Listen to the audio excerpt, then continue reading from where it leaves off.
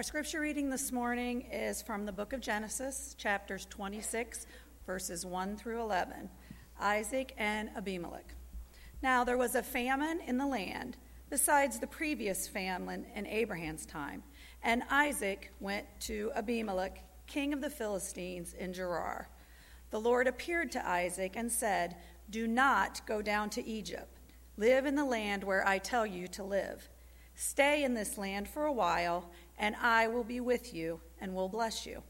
For to you and your descendants I will give all these lands, and will confirm the oath I swore to your father Abraham. I will make your descendants as numerous as the stars in the sky, and will give them all these lands. And through your offsprings all nations on earth will be blessed, because Abraham obeyed me and did everything I required of him, keeping my commands, my decrees, and my instructions." So Isaac stayed in Gerar. When the men of that place asked him about his wife, he said, "She is my sister," because he was afraid to say, "She is my wife." He thought, "The men of this place might kill me on account of Rebekah, because she is beautiful." When Isaac had been there a long time, Abimelech, king of the Philistines, looked down from a window and saw Isaac caressing his wife Rebekah. So Abimelech summoned Isaac and said, "She is really your wife. Why did you say, 'She is my sister'?" Isaac answered him, "Because I thought I might lose my life on account of her." Then Abimelech said, "What is this you have done to us? One of the men might well have slept with your wife, and you would have brought guilt upon us." So Abimelech gave orders to all the people, "Anyone who harms this man or his wife shall surely be put to death."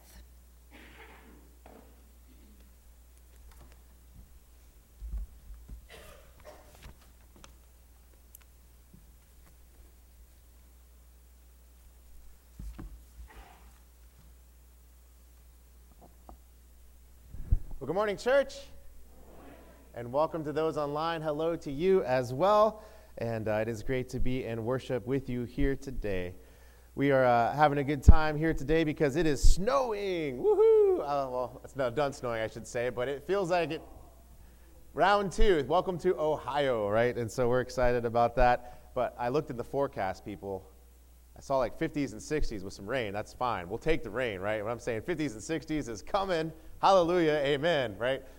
Yeah, so we're excited about that. Well, we are continuing a sermon series. Woohoo! We'll try it again. That wasn't quite up to par there. We're continuing a sermon series. Woo! That's right. And we're so excited about that because you know what? You probably heard the scripture this morning, and if you listened to last week, you probably go, "Now, wait a minute. Did we just preach on that last week?" Thank you for paying attention here this morning. All right, let's go to the Lord in a time of prayer. Lord, may the words of my mouth and the meditation of all of our hearts be pleasing in your sight. O Lord, our rock and our Redeemer. Amen. Well, our sermon series is one called Family Pictures Not Posted on Social Media, and we're looking at different people of the Bible.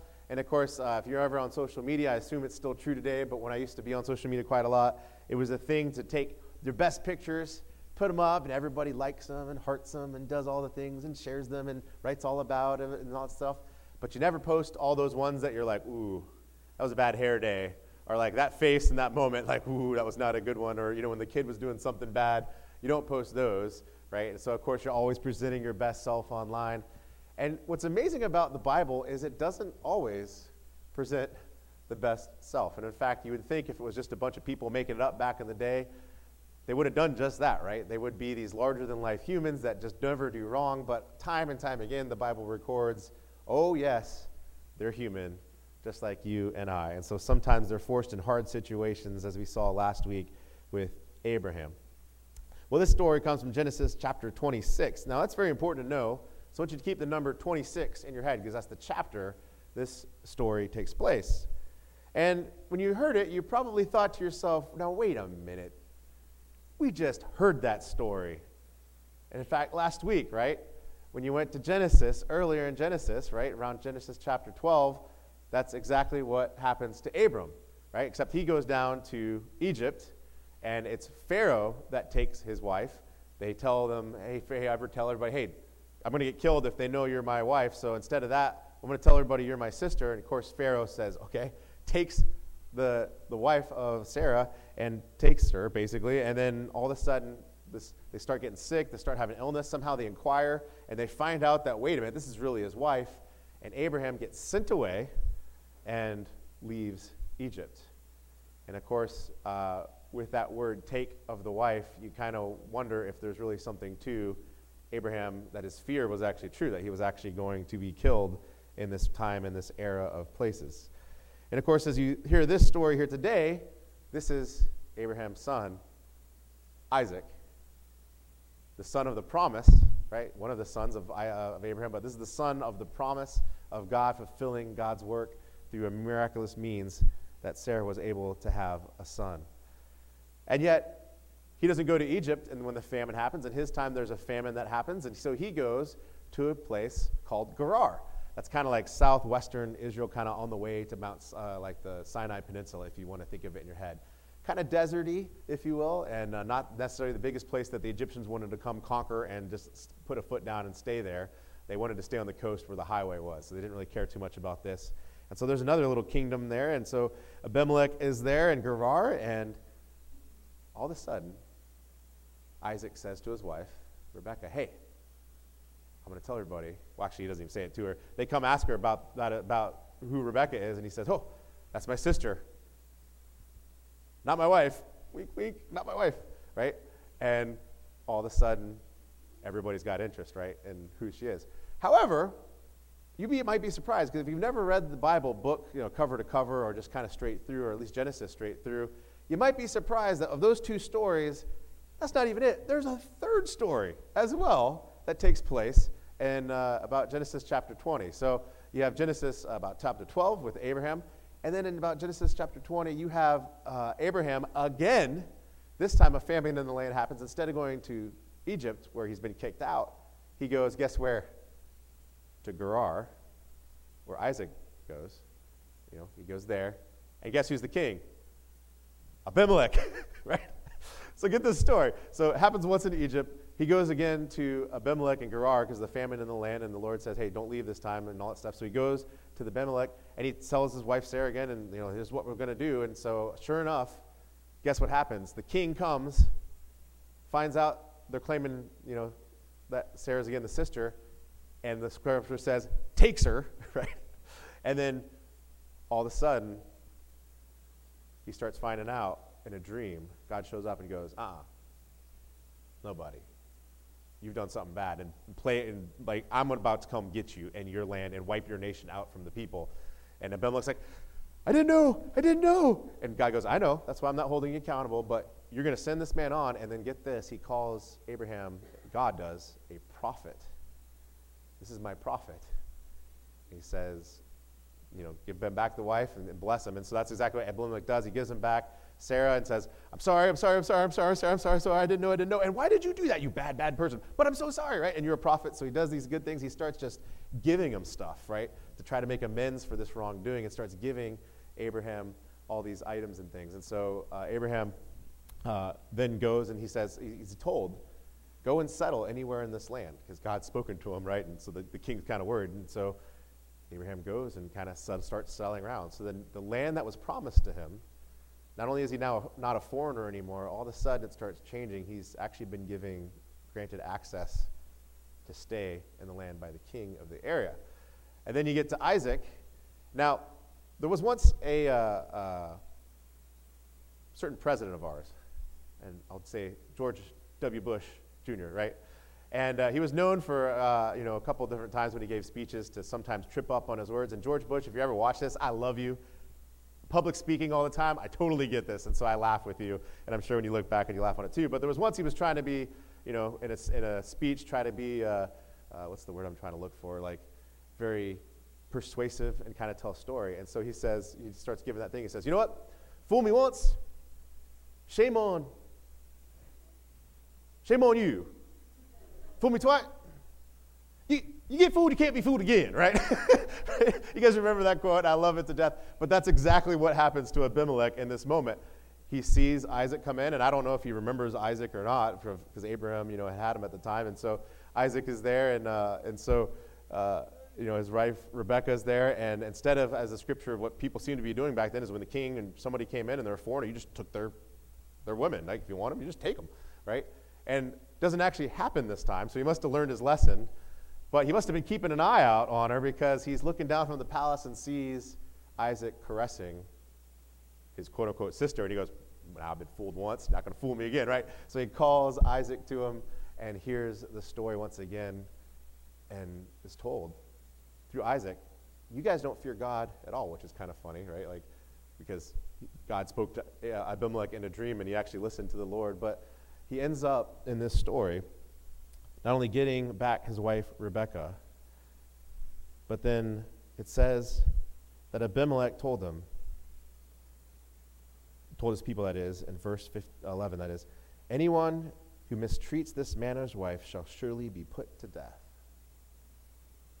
So get this, the foreigner, who Abraham was, who just people come in and just take his women, not only was given permission to be in the land now, but his son Isaac, by the kings of the earth, if you will, is now given protection. And then it goes on and says that Isaac had so much protection, he planted crops. And so this is the first time that we see the people of God, that is in the story, start planting crops, if you will. And so he plants crops, and it says that he must have felt peace enough to do that, and he reaped 100-fold. The Lord blessed him. And in fact, he blessed him so much that the people of Abimelech said, hey, move away from us. You're becoming too powerful. Move away. And in fact, if you keep reading on the story, Abimelech and his entourage, if you will, show up one day at Isaac's doorstep, and they basically say, hey, remember how we were nice to you? We're seeing you getting really, really powerful. Let's make a treaty. And so sure enough, they make a treaty, a very formal covenantal treaty that says, I'm going to protect you, you're going to protect me, and we're not going to harm each other. And so what's miraculous about this story is at this point you've seen this transition from Abram, the wandering sojourner, in a land where he can be mistreated, and then all of a sudden, by the time his son Isaac comes around, not only is he in the land, not only is he protected in the land, people are making treaties with him. And yet, in both these stories, there's this kind of area where people are in this gray, shady area of two bad choices, and so they make this choice that doesn't seem right. It's something you don't post on your social media for sure, and yet the Lord has a plan and is still working through it. Now, we looked at that idea last week, that the Lord is going to he's going to make the plan happen, right? That Pharaoh, Abimelech, Abraham, Sarah, Isaac, Rebekah, none of them can foil this plan, right? That God has made his promise, and he's going to bring Jesus Christ to this world, and he's starting with this family that's going to turn into a nation, and that nation's going to turn into a country, if you will, and that country is going to turn into the place where Jesus is born to bring salvation to the earth. Yet I have to wonder, when Isaac and Abraham had time to just sit quietly at night and think about the Lord's blessing in their life, you have to wonder if they ever thought, you know what? I don't deserve this. In fact, when they were around people and doing different things, if they ever thought to themselves, I haven't really truly earned any of this favor of the Lord. And in fact, as these three stories that we've been talking about the last week and through this week, those bonehead mistakes, right? I mean, at least the first story, God and is just getting to know, or that is, I should say, Abraham is just getting to know God, and so you kind of have some leeway there where he's learning how. By the second story, when Abraham tells it to his wife, he knows God pretty well. Like, he should have this down of like, God's got my back, this is okay, but yet he still makes the lie. And then Isaac, who's been seeing the promise through Abraham, and God showed up again and said, hey, just stay here, and I'm going to bless you, and promised him. And yet Isaac still, instead of trusting the Lord, chooses to lie to protect himself. And you see this frailty over and over again. And this boneheaded mistakes, if you will, by this time. And again, that first time maybe you can make amends, but by the second and third time, they should know God's got this, right? And that God has promised them, and they can trust in those promises. And I think about Abraham, who wasn't alive at the time, but if he had known how he passed on to the next generation that ability to fear for oneself instead of trusting in what God had said. God's salvation, as we said, can't be thwarted. But they must have thought to themselves, man, I don't deserve this. And in fact, that's the good news. Because they didn't. They didn't at all. In fact, when you read in Scripture time and time again, God reminds the Israelites, God reminds the Jews in Jesus' day, Jesus even reminds the people in his teachings, you don't deserve it. You don't. At all. Because it's grace.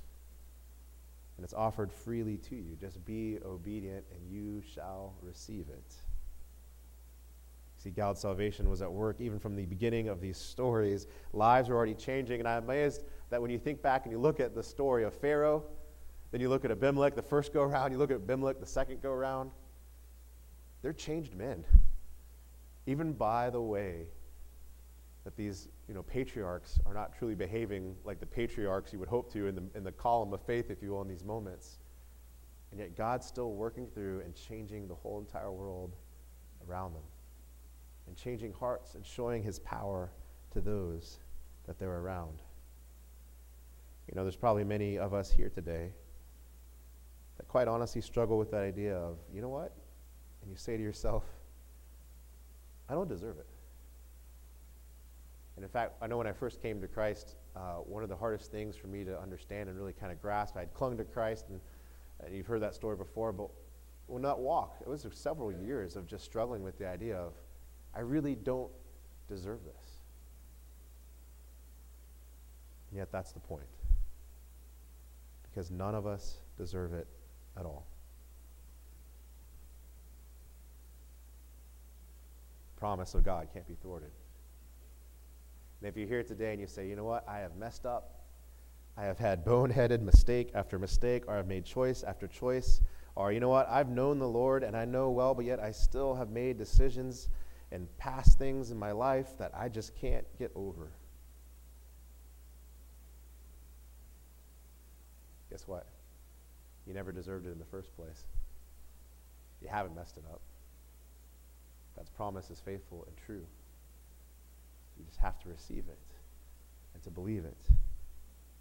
And if you're bold enough to do so, if you're bold enough to be obedient and receive in faith that blessing of God that's promised, will come through not only you and change your heart and your life and continue to work on you as he worked on these patriarchs time and time again, but it's also going to overflow into those people's lives around you. And the kings of the earth who just take what they want, stop and pause, and stop later on and bless. Because they see the Lord's work through you, the blessing that comes to you, and they realize this person wasn't the best, but they're a prophet of God, and they stand for God, and God is blessing them, and you know what? I'm not messing with that God, or even I want some of what that God has, and so you become a blessing to the nations, as God had promised, and yet none of it was deserved. Glory to God who blesses even those who don't deserve it, whose promises are true, who cannot be blundered to the point of losing. Our God is faithful and true. Let us pray. Lord, as we're here today, we thank you so much for your word, for your scripture. And as we think about these stories of Abraham and Sarah, of Isaac and Rebekah, again, Lord, there's so many other points in these stories that we've kind of overshadowed here today by the story that we're looking at now. Yet, Lord, we do know that in these moments, they're not exactly moments to be proud of. And yet, Lord, you still use them because they were obedient to listen to you, to stay in the land, and to cling to you above all else. And so, God, as we're here today, we may not have our lives straight. We may not have anything going right in our life at all. But, God, your promise is that if we cling to you, the promise and the blessing comes. We pray this in your name. Amen.